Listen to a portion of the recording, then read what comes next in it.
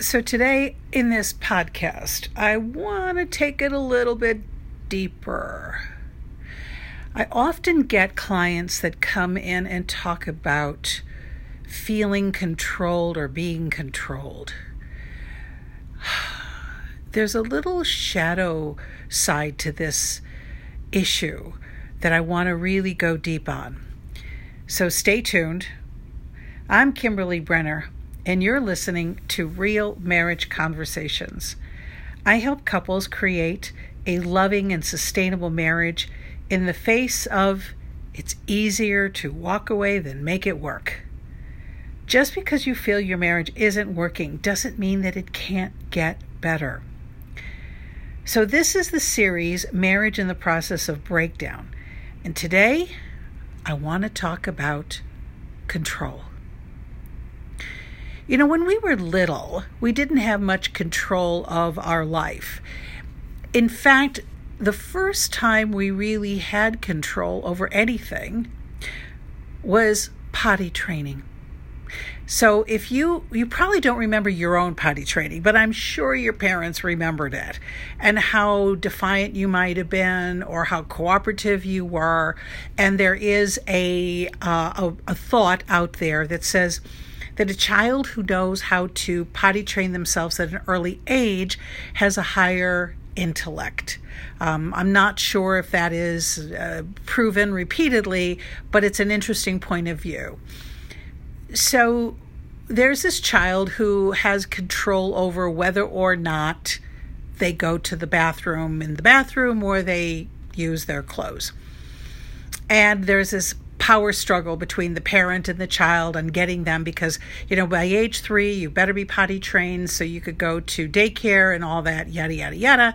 And it certainly is a lot easier for parents if the child is potty trained. But that is the first time, from a psychological point of view, we as a person learns to control. And as a kiddo, we try to control our parents. We try to control the situation. We want what we want when we want it. That's the child's energy, egocentric. But we don't always get control. And by the time we reach adolescence, the whole idea of control is wait till I become an adult. I can sleep as late as I want to. I don't have to listen to anybody. And as an adolescent, we have this independent streak. We want to be independent. We don't want to be controlled by another person. So for the first part of our childhood, we try to control the circumstances. The second part into our adolescence, we basically say, I can't wait till I can control my life. And then we become an adult and we make our own choices. We choose what school to go to. We choose whether or not we go to school. We choose who to date, what to do, what time to go to bed. And this sense of freedom, we equate having control of our lives and doing what we want to do as a sense of freedom. And we like that. This is the phase of our life where we begin to develop our own identity. Who are we? What do we like? What do we not like? And it's very important that we go through this phase. If we get married, if we take a partner, a life partner, while we are still in this phase, it becomes disastrous because we still want to control our life by controlling somebody else's life. And of course, chances are we married somebody who is in a similar phase where they want to have control over their life and they start controlling your life.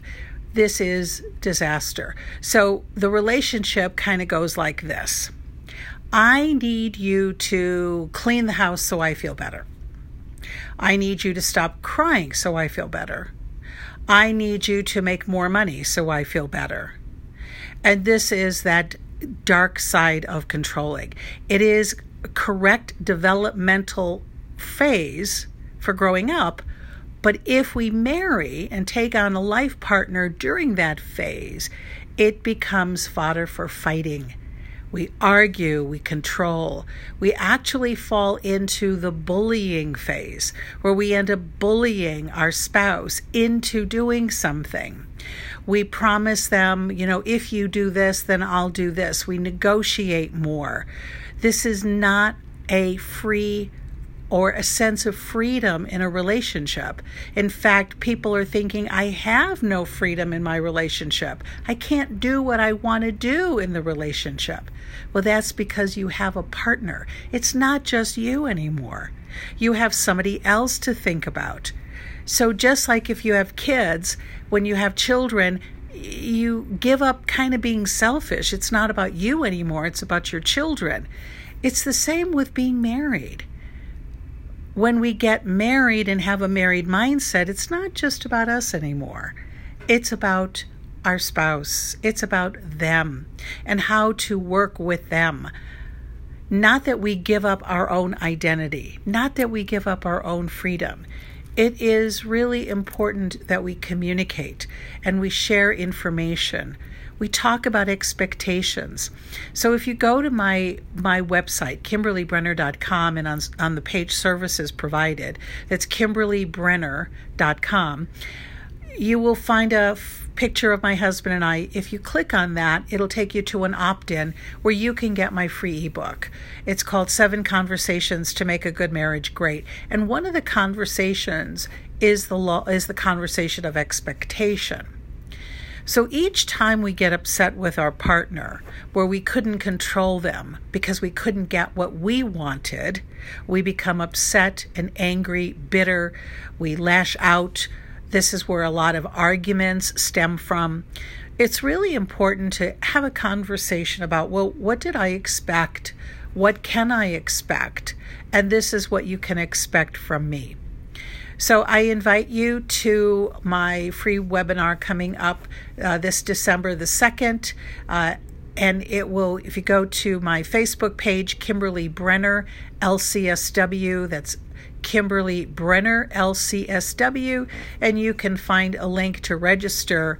It's Not Every Marriage Can Be Saved, Can Yours? And I want to talk about some of the breakdowns and whether or not it would be wise for you to invest time, money, and energy into your marriage so that you do not become one of the statistics. You do not have to need the emergency room for marriage, which is what I call my office. When I get couples, often they're on their last leg. Somebody's walking out. They can't do this anymore because everything that they tried didn't work, because what they were trying wouldn't work, because they weren't recognizing what the problem was and what conversations they could have to turn it around. So I'm Kimberly Brenner, wishing you love and letting go of control. Bye.